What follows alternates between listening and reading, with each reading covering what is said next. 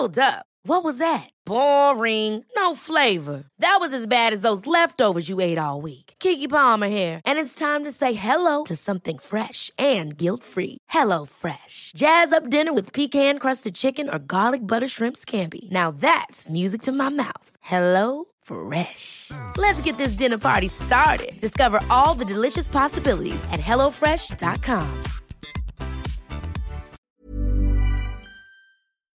This is a Virgin Media Originals podcast series. Hello and welcome to The Tonight Show live from Belfast. We examine the pandemic north and south of the border, and we'll be taking a look at how Northern Ireland has handled the COVID crisis. Sinn Féin MLA for South Belfast, Communities Minister Deirdre Hargey will join us live. Professor of Molecular Virology at Queen's University Belfast, Professor Ultan Power will also be with us tonight, alongside Dr. Francis O'Regan, a GP based in Armagh, talking about the rise of the COVID cases here and the threat of the Delta variant. And later, the political view with journalist Amanda Ferguson.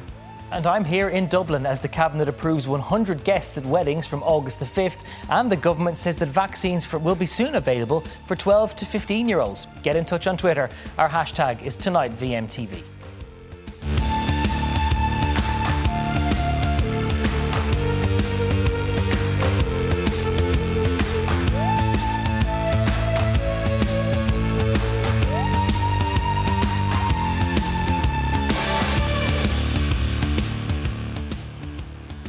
Welcome. Well, first tonight we're joined by Sinn Féin MLA for South Belfast, Communities Minister Deirdre Hargey. Deirdre, you're very welcome along. Today is a big day for Northern Ireland and for the city in Belfast in particular, because venues are opening up and social rules have been eased in this COVID time. Can you explain to us how restrictions have loosened up following that announcement yesterday? Yeah, well, the executive met yesterday. We met with the Chief Medical Officer and Scientific Officer as well, and the Minister for Health, and we looked at a number of potential easements. And obviously these were put back from last week to allow us to analyse the data more. But as of 6 p.m. today, theatres and music venues opened up again to the public. MOT centres have opened up again for cars to be checked. Places of worship, we have also lifted the restriction around face masks when people are seated in places of worship, and for those masks to be put on again after that. And then also for families, they allow up to 10 members of 3 households to meet indoors, again maintaining social distancing, making sure they wash their hands and that the rooms are ventilated. So it has been a step forward. We're obviously conscious of where we are with the pandemic at the moment and hospitalisations. And again, we're trying to do this in a graduated and managed way. Was it only a matter of time before you decided to take this step forward, or did you have to think about the challenges posed by the Delta variant and the substantial rise in case numbers here? Yeah, well, we have managed this through. A few months ago, we published a pathway to recovery out of the pandemic and how we would manage and mitigate against the pandemic. We knew that there would be subsequent waves, and we're now seeing ourselves in the midst of the 4th wave in this pandemic here. And therefore we had to take a slow and graduated response. We've drew some criticism for that we haven't moved quickly enough, but I think that we've done it on the basis of the scientific and health advice, and we have moved at the pace to ensure that our health service can cope. We know that there are pressures there at the moment, and we want to make sure that any risks are managed, that mitigation measures are built in. And with those easements that have come into effect today, those mitigation measures have been built in, and there has been engagement with the sectors that have been involved. Yeah, take us through the pressures on the healthcare system, because there was a call for more ICU beds to be made available to cope with the rise in hospitalisations. Yeah, well, we're dealing with a legacy of 10 years of underfunding, of austerity that was imposed in terms of Westminster and budgets, and obviously with a pandemic on top of that, it has had a massive impact on our health service. We have seen, unfortunately, recorded 3 deaths as a result of COVID in the last few days, and indeed our sympathy and condolences are with those families affected.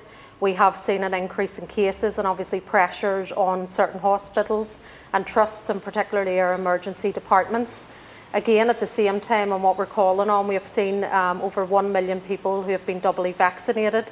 We know that the vaccination programme is having a positive impact, And we want to encourage the rest of the population who have not been vaccinated to make sure that they take up the opportunity to do that.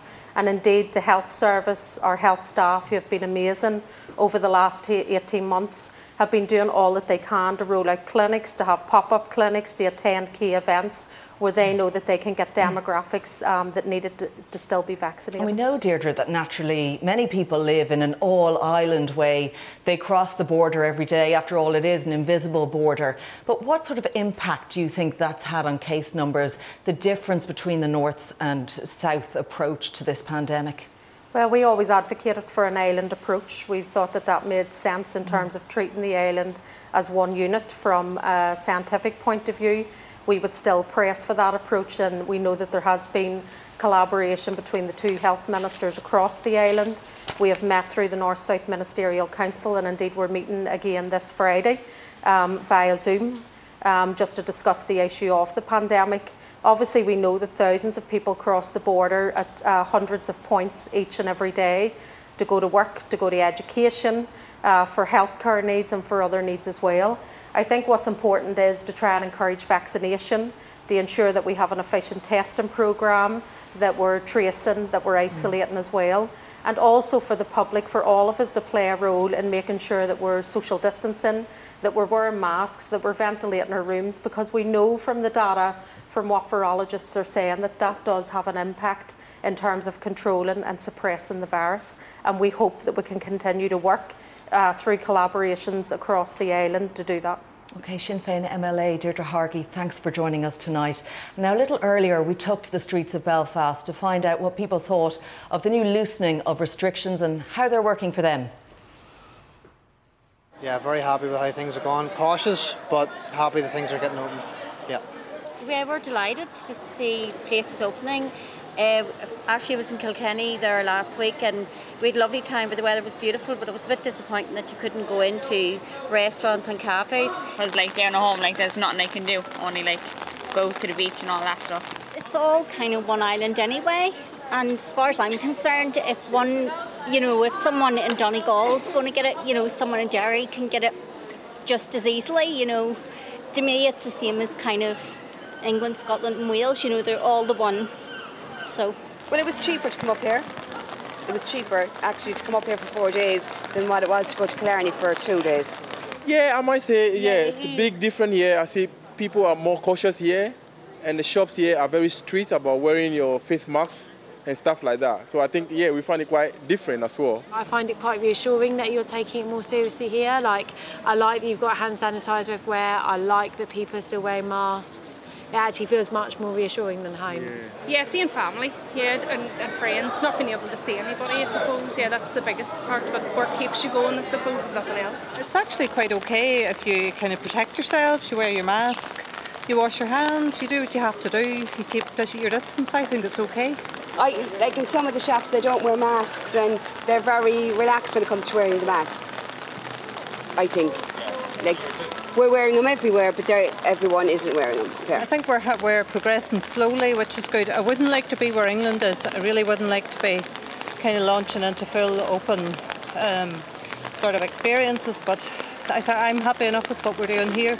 At the minute, there's nothing more we can do. I think if we just go slowly, it'll be okay. Well, joining me now is Professor of Molecular Virology at Queen's University Belfast, Professor Ultan Power, and GP Dr Francis O'Hagan, who's Deputy Chair of Northern Ireland's General Practitioners Committee and a GP based in Armagh. You're both very welcome along tonight. I want to come to you, Professor Power, and what do you make of the data you're seeing now, the case numbers here in the north, and how they're playing out in terms of hospitalisations? So the numbers are obviously spiked quite a lot, Claire, over the last few weeks, and that is always a concern when you see the numbers going up in that direction. I mean, it literally is a vertical plane at this stage. What's very, very encouraging, though, is that the number of hospitalisations on the back of that are significantly lower than they were, say, in January or in previous waves that we've had. So that's telling me that the vaccines are actually working quite well for what we wish to have happen with them. So it's very, very encouraging from that point of view. Difficulty, though, with the high numbers is that the more we allow this virus circulate, the bigger the opportunity we have to get new variants, which then may cause a bigger problem for the vaccine and the ability of the vaccine to be able to protect against any new variants. So this is something we have to control very, very carefully. And with that in mind, we saw the announcement yesterday about the further easing of restrictions that have come into place now from 6 o'clock this evening regarding increased socialisation and live venues being opened. Would you welcome those changes given the COVID case numbers, or is it a case that now, as you say, if hospitalisations aren't rising at the same rate as they were last year or earlier this year, that it's safe to do so? I am anxious. I'm genuinely anxious, because the more we give opportunities for people to meet and interact with one another, the more the virus is going to circulate. That's what this virus does. It's capable of transmitting from one person to another very, very efficiently. And as I say, the more opportunities we give for that virus to transmit, the more opportunities we have then for new variants to arise. So this is why I'm concerned about it. I hope that people are sensible enough to realise that the pandemic is not over yet. It's still here. There's still people getting sick. There's still people being hospitalised. And while the vaccines are working as we'd hoped, they're still not 100%. So it means even people who are double vaccinated could still end up in hospital and get very sick with the virus. And Dr. Frances O'Hagan, I want to come to you now. It's obviously been a very busy time, but what are you seeing now in terms of cases coming to you? The population, the age, you're seeing people picking up this virus now, given that the vaccination numbers are on the rise?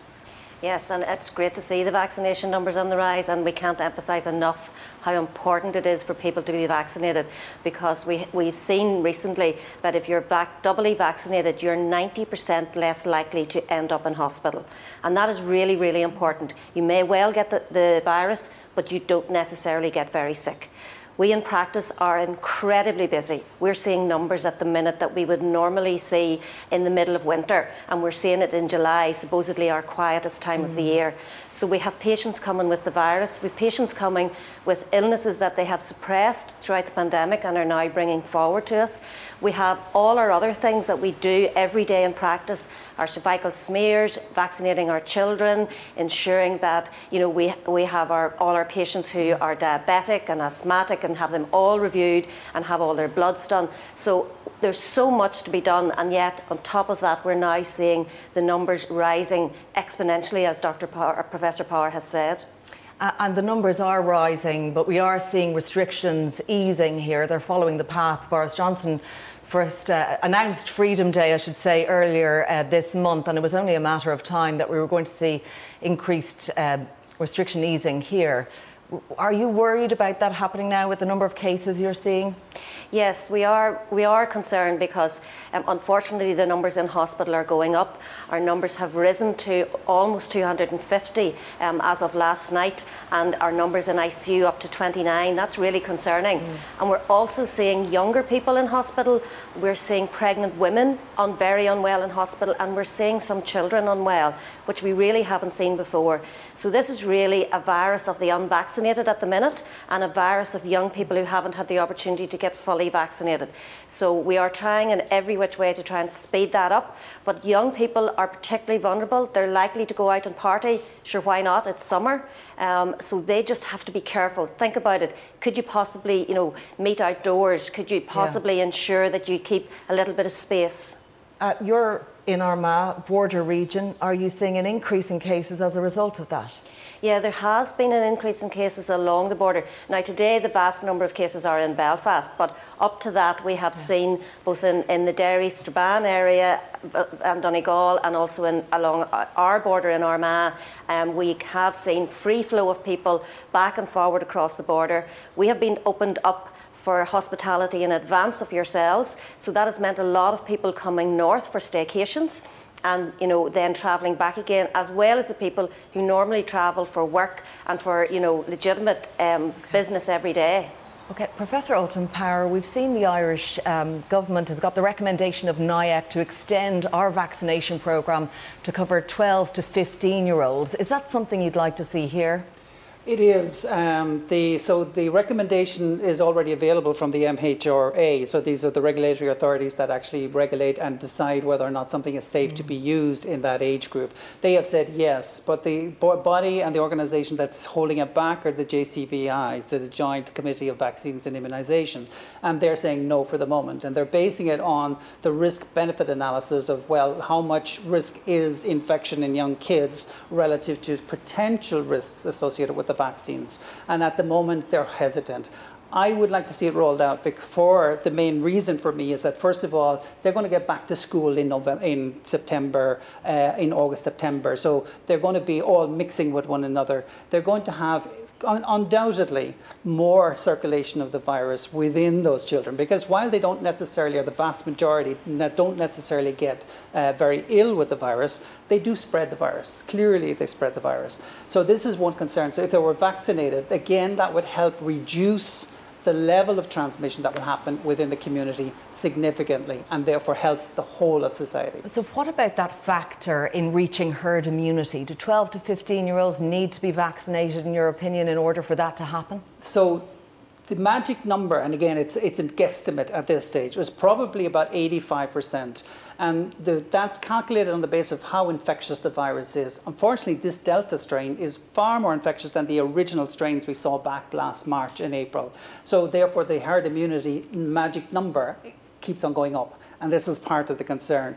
So I'm reckoning it's probably in around 85% of the total population that needs to be vaccinated in order to protect everybody on a herd immunity basis. And that's going to be difficult to achieve if you already cut out, like in Northern Ireland and the UK at the moment, it's 18 and younger. That's a sizable proportion of the population that won't be vaccinated. We can never vaccinate. And therefore it means that we have to get like 95, 96, 97% of all of the rest of the population in order to reach this herd immunity goal. We've heard fears from people like Dr. Gabriel Scally saying that if you let the virus rip, as so it's been criticised in England, that they're allowing that to happen essentially among a population that isn't all fully vaccinated, there is the threat of new variants. Do you share that view? And do you think it's something that you're at risk at here in Northern Ireland?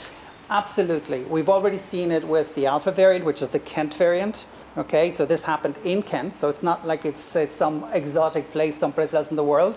This happens wherever the virus is replicating, wherever the virus is transmitting and infecting more people. The frequency and the possibility of having a new variant arise increases dramatically. And this is why we have to be extraordinarily careful with not allowing, doing the exact opposite, and being very careful about how we allow the virus to be able to transmit from one person to another. And keep the message out there very, very strongly that the pandemic is not over. People are still getting sick, still getting infected, and still passing the virus from one person to another.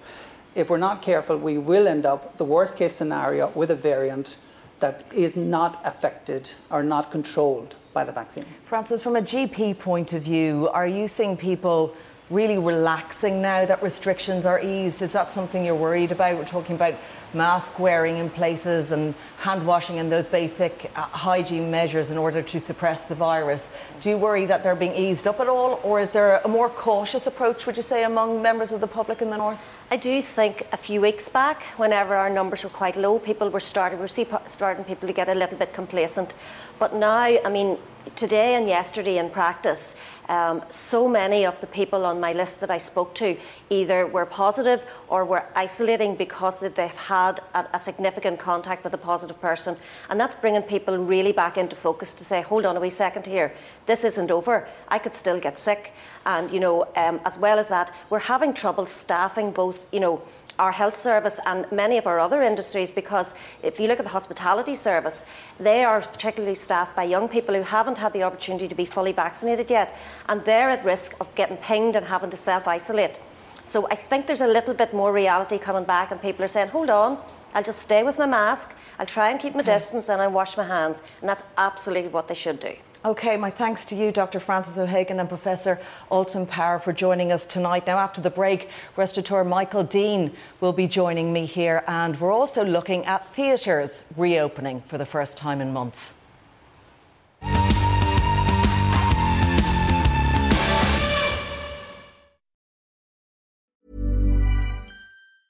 It's that time of the year. Your vacation is coming up. You can already hear the beach waves, feel the warm breeze, relax, and think about work. You really, really want it all to work out while you're away. Monday.com gives you and the team that peace of mind. When all work is on one platform and everyone's in sync, things just flow. Wherever you are, tap the banner to go to Monday.com. Ever catch yourself eating the same flavorless dinner 3 days in a row? Dreaming of something better? Well, HelloFresh is your guilt-free dream come true, baby. It's me, Keke Palmer. Let's wake up those taste buds with hot, juicy pecan-crusted chicken or garlic butter shrimp scampi. Hello Fresh. Stop dreaming of all the delicious possibilities and dig in at HelloFresh.com. Let's get this dinner party started.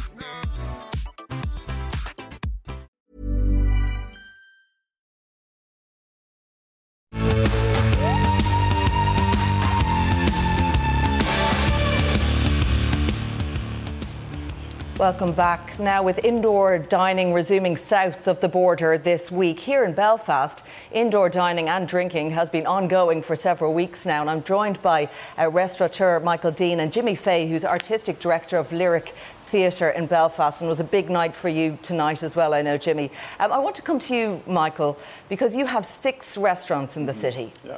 So when the decision was made to reopen indoor dining, you must have been a very happy man.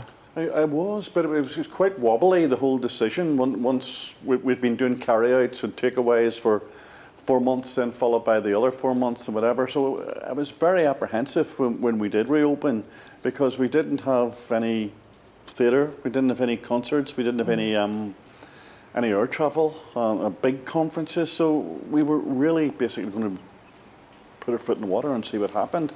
And thankfully, with the support from down south and people who did make the effort to Belfast, we've got quite a good name, quite a good brand, and it's been much better than I ever thought it was going to be. I mean, if we had been operating on a 50% volume, so sort of break even, because we had all the chairs taken out, with capacity taken out, but you know, we've been fully booked in every restaurant and for every service for the past 3 months, and that's as good as what it was before, to be completely honest. In terms of guidelines in the north for indoor dining, have you had to impose much in the way of social distancing between tables? How has all of that worked out? Because there's a lot of extra policing that's happening south of the border that restaurant owners and publicans are having to get used to. We're quite lucky because the spaces that we have in the restaurant are quite big. So to take some of the tables out, we don't really notice that much. The difficulty can be the customer with the hand sanitizing, the masks, just the usual things. But you know, what we needed to do beforehand was to go through a channel of proper compliance, so we were all on the one hymn sheet. You know, pubs and restaurants aren't the same. Restaurants aren't the same as nightclub, even though we're all in the same rabbit hole, so to speak. But we've handled it quite well. We've had great air conditioning systems put into the building, air change. We're changing air every 10 or 15 minutes because people were frightened. You know, when people were frightened by some of the laws that were put down, it didn't come across very well that restaurants were bad places to go to. And if I thought that COVID was spread in a restaurant environment indoors, I would have given the keys back a year ago. So no, I'm happy, and I think the customers are happy. You said you were worried about a wobbly start. How was business in the first week? Was it initially booming, or was there that hesitancy, that nervousness among customers that held them back from indoor dining for a little while? Not at all.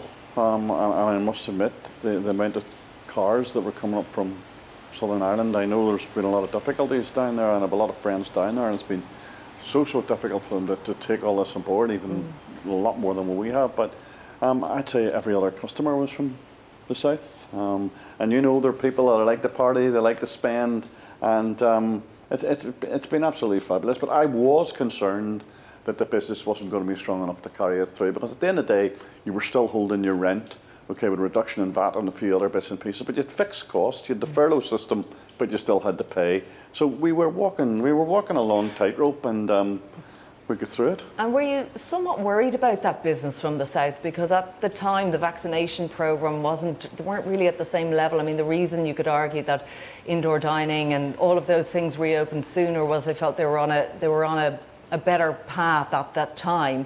And then you had a lot of people coming up wanting to party, wanting to enjoy restaurant life. I guess you're not going to complain about it, but were you worried at all? Definitely not. I mean, without being sounding political, I mean, I would have had a One Ireland rollout. I would have sheltered the island down. I would have put the vaccine rollout all over the island.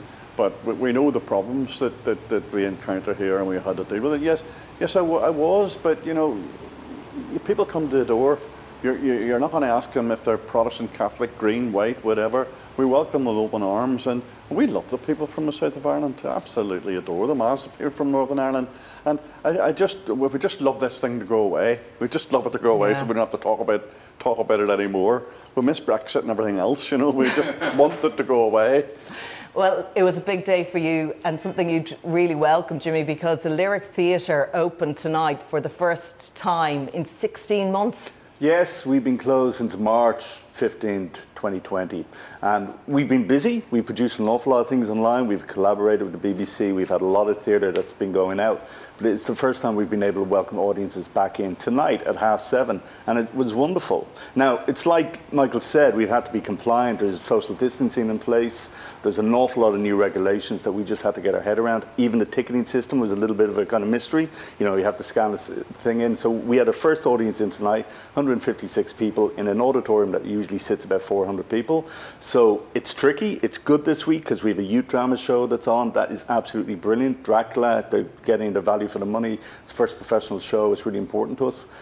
And it's magic because we have felt left out. You know, unlike St. Michael, and I was in Deans of Queens last summer, had a brilliant time. And a few restaurants last summer, and it was wonderful. We have not been allowed to welcome audiences back in. And it just felt like we were being penalised for something or being used a little bit to say we still have restrictions in place, when actually theatres were not going to cause any kind of, they were not going to be big spreaders of the virus or whatever else. So it's just been a really fantastic time to be able to open tonight. And what about those new guidelines? Because you can open, but it's only at 1/3 capacity. Do you think it's workable? Can you turn a profit? Is it about that for you at this stage, or is it just about bringing confidence back to live events and theatre going and getting the buzz back at this point, Jimmy? I think this has been important. Like, the Lyric is the chief producing theatre in Northern Ireland. It's a really important theatre. It's a historically significant theatre as well.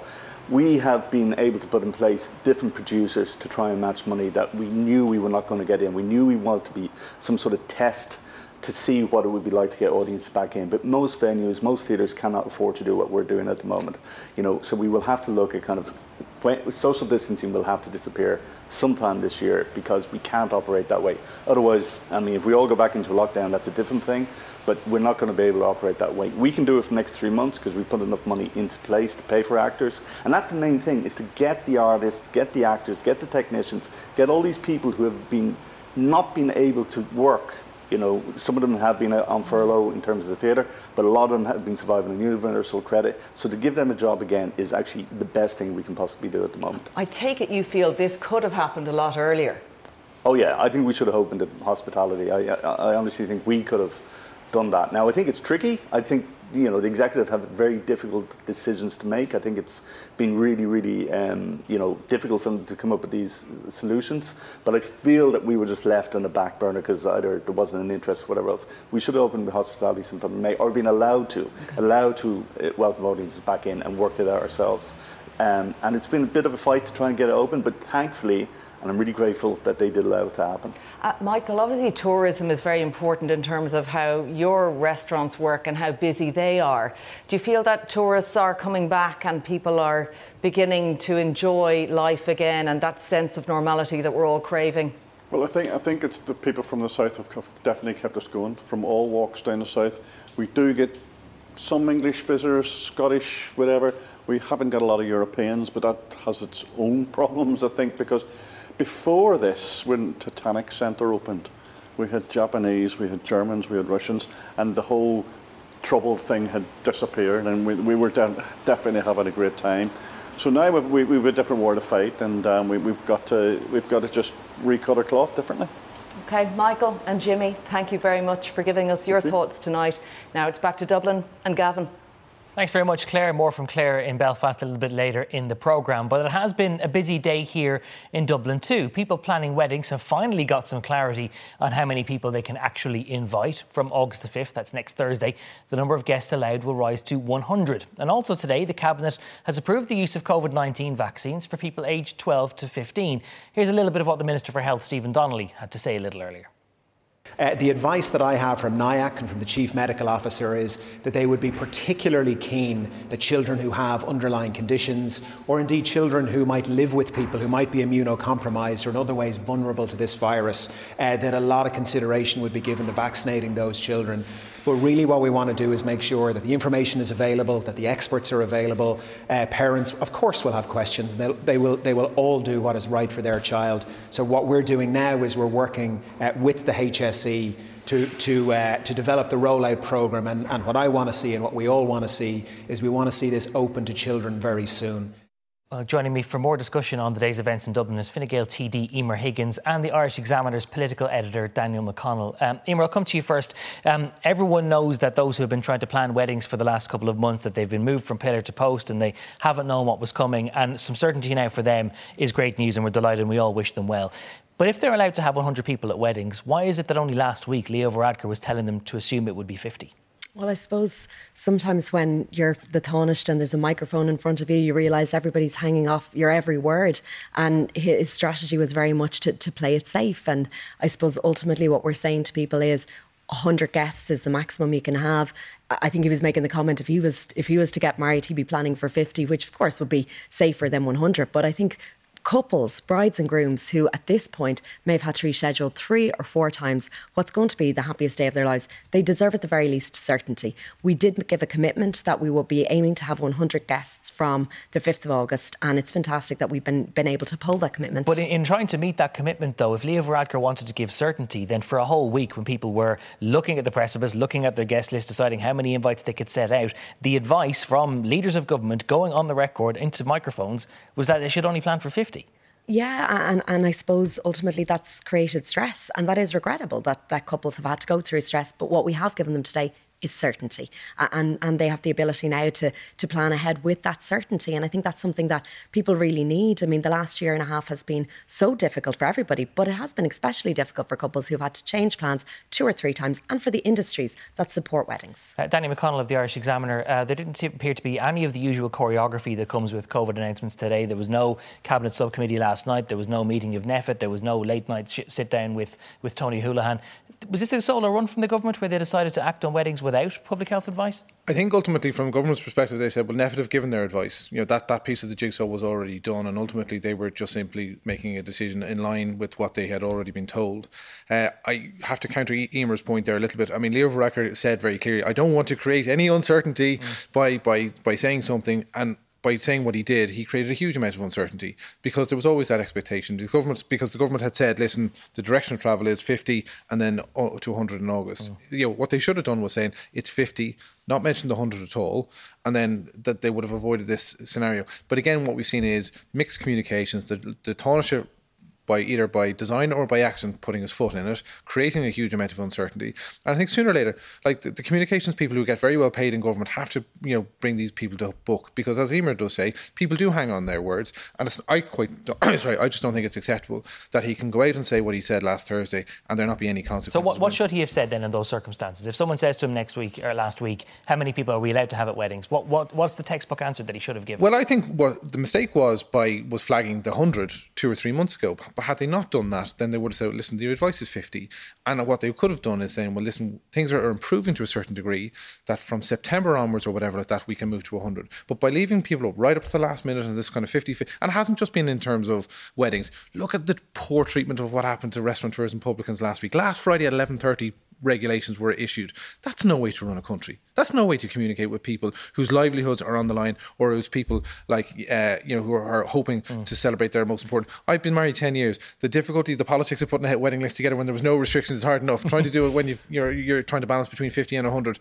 So I just think the public have been shoddily treated by the government, and Emer Higgins, why is it that the government is now allowing 100 people to meet indoors if they're unvaccinated in those circumstances? Because again, a wedding is a very important gesture, but there's all these other sacraments and other occasions for which the limits haven't changed, other ones which can't be rescheduled. Why are weddings different? I suppose there is an acknowledgement that weddings are different, that they are particularly special, and really what we're saying to people is to use your own initiative, to make the decision and the judgment call for yourself.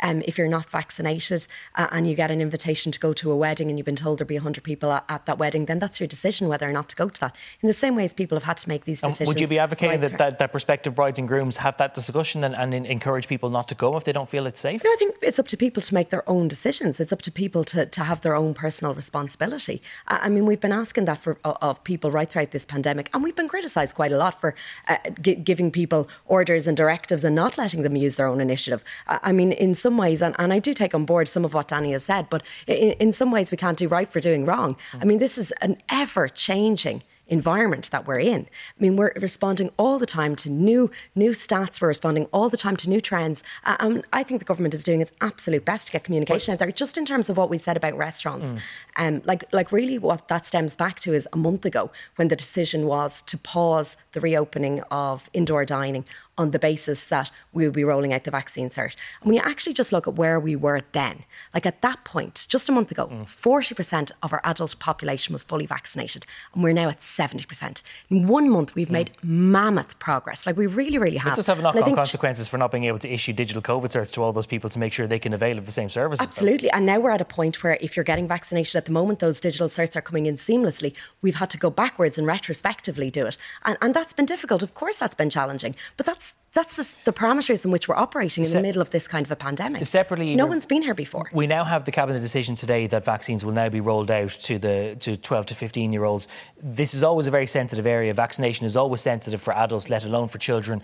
Will there be some sort of special coordination or some special communications message to try and ease people's fears about this kind of thing? Yeah, well, Minister Donnelly said it there in your piece there, Gavin, that there's going to be information made available to parents. There's going to be an educational element to this.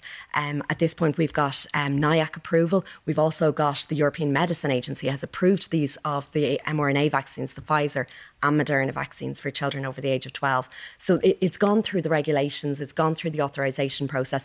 Now it's about making sure that we bring people with us on this, that we bring parents with us on this journey. That's why it's going to be only with parental consent for teenagers. But it's really important that we understand the context that this decision is being made in. It's been made in the context of where 1 in 5 of our cases currently are within teenagers.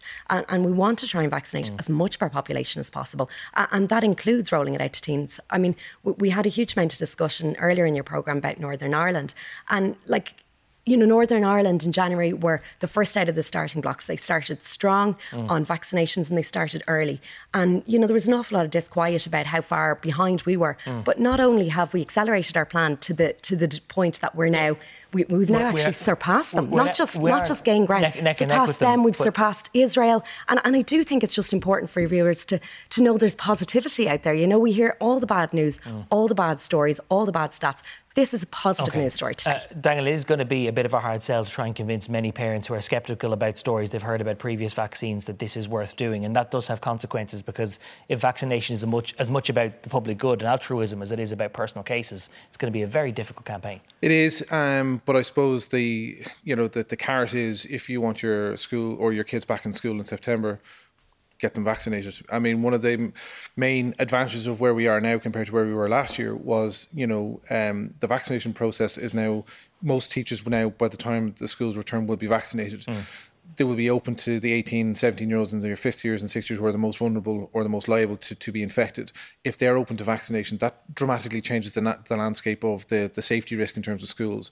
So I think there's a very compelling argument for those who are nervous in any way around about the flip side of that, though, people will worry that suddenly they might be touted that they might not be allowed to go back to school, or that schools simply won't function if the vaccination isn't taken up by teenagers. Yeah, I don't think so. I think ultimately there is that element of consent and that element element of choice always has to be there. And ultimately, there's also going to be, there's going to be a conscientious objection to a lot of these things. But ultimately, in the main, if you're talking about the odds, if you get a majority of people taking it, it creates a much more benign environment. Briefly, Danny, you were reporting this evening in the Irish Examiner, and people might have seen the article online already, that the Taoiseach was blindsided by a proposal to Cabinet today to appoint Catherine Zappone as a new special envoy for freedom of speech and thought. How exactly can the Taoiseach be blindsided by something approved by his own Cabinet? Well, he wasn't brought into the loop in relation to the proposal before it went to Cabinet. He certainly raised objections and certainly concerns, as my information, to the manner in which the proposal was brought. He didn't object to the person or the candidacy of Catherine Zappone. He did. It's a procedural problem. It was essentially that, there's a meeting of leaders the night before Cabinet. This was not raised in this form. He was not aware of the name before the Cabinet meeting happened. So there's a meeting of coalition leaders the night before Cabinet where they go through the agenda, and the Taoiseach was unaware when it came today that Catherine Zappone was going to be given My information is that he was aware there were a number of ambassadorial appointments made, but he was unaware of the name that Catherine Zappone was going to be added in relation to the special envoy. This is not the first time Fine Gael, no disrespect, have sought to use the last Cabinet meeting of a Dáil term to ram something through. Let us all think of Seamus Wolfe's appointment to the Supreme Court last year.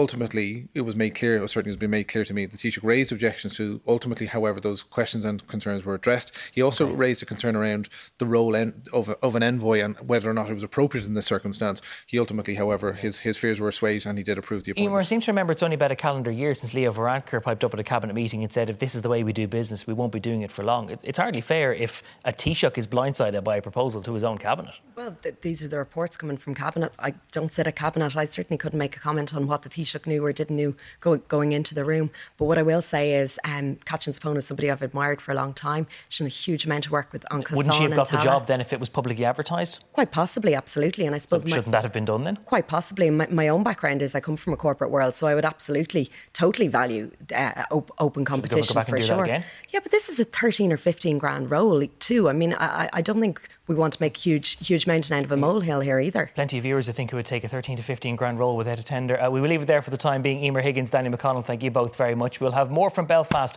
with Claire and her panel after this quick break.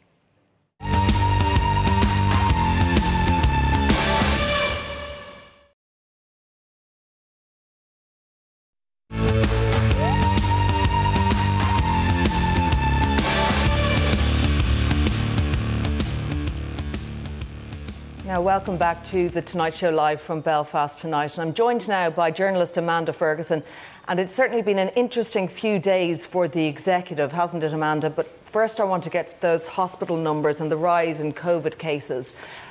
They're pretty concerning here, aren't they? Yes, they are. I think that we recorded just over 1,400 positive cases today, and sadly there were 3 deaths. There's over 200 people in hospital, and that includes babies, and it includes men in their 30s to their 50s who are unvaccinated, and also reports about pregnant women being seriously ill with COVID as well. So I think that the clinicians are sounding the alarm bells at the same time as we're easing, so it's making people a little bit uneasy. Can hospitals cope with the demand?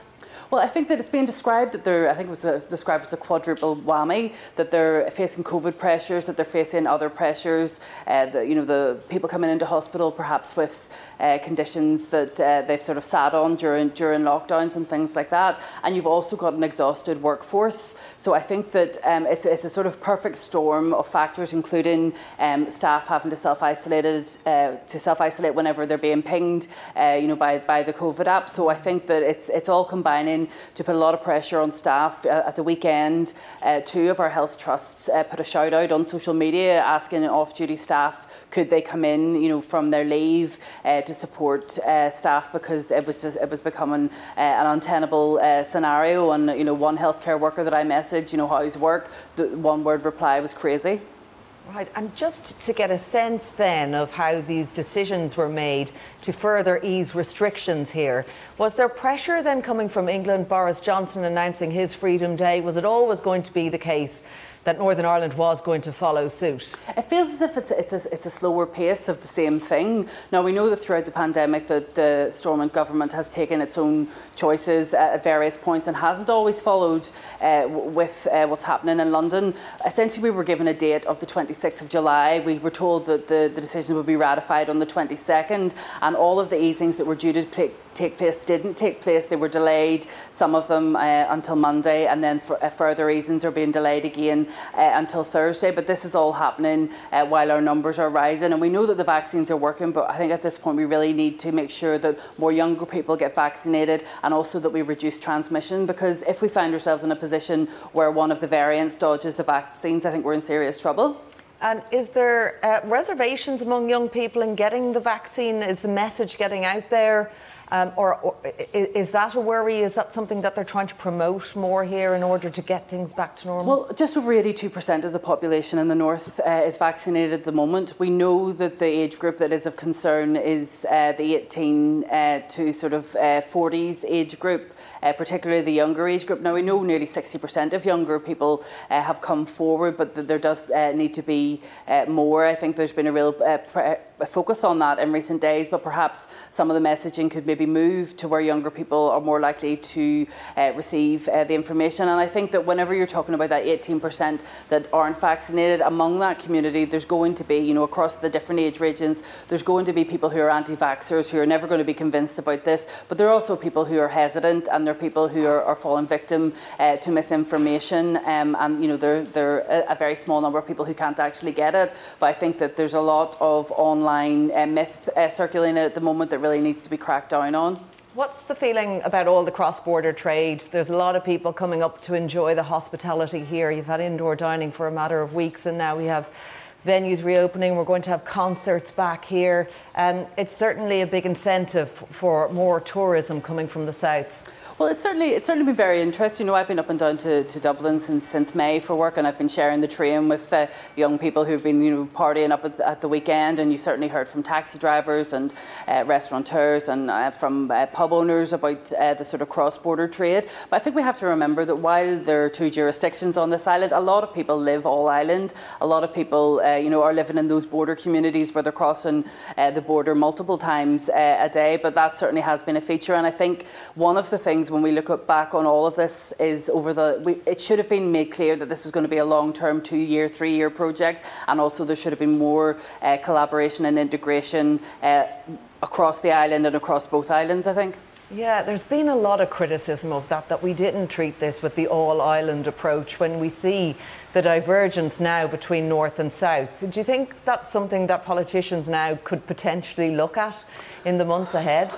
Well, they could look at it again, but I think it's always going to be the same problems that we've had in the past. I think that, you know, at various stages of the pandemic, the north's been doing better as such than the south, or the south's been doing better than the north, and that has been a feature. But certainly it has felt as if the fact that we're an island, the fact that Britain's an island and that Ireland is an island, that a benefit has been squandered, particularly in the first waves of the pandemic when we saw other countries adopting a different approach from us, and we just went the opposite way.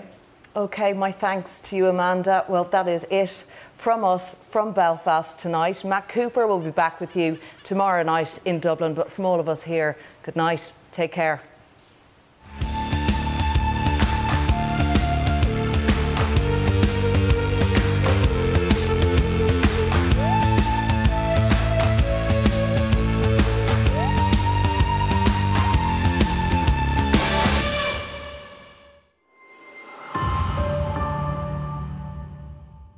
This is a Virgin Media Originals podcast series. Ever catch yourself eating the same flavorless dinner 3 days in a row? Dreaming of something better? Well, HelloFresh is your guilt-free dream come true, baby. It's me, Keke Palmer. Let's wake up those taste buds with hot, juicy pecan-crusted chicken or garlic butter shrimp scampi. HelloFresh. Stop dreaming of all the delicious possibilities and dig in at HelloFresh.com. Let's get this dinner party started.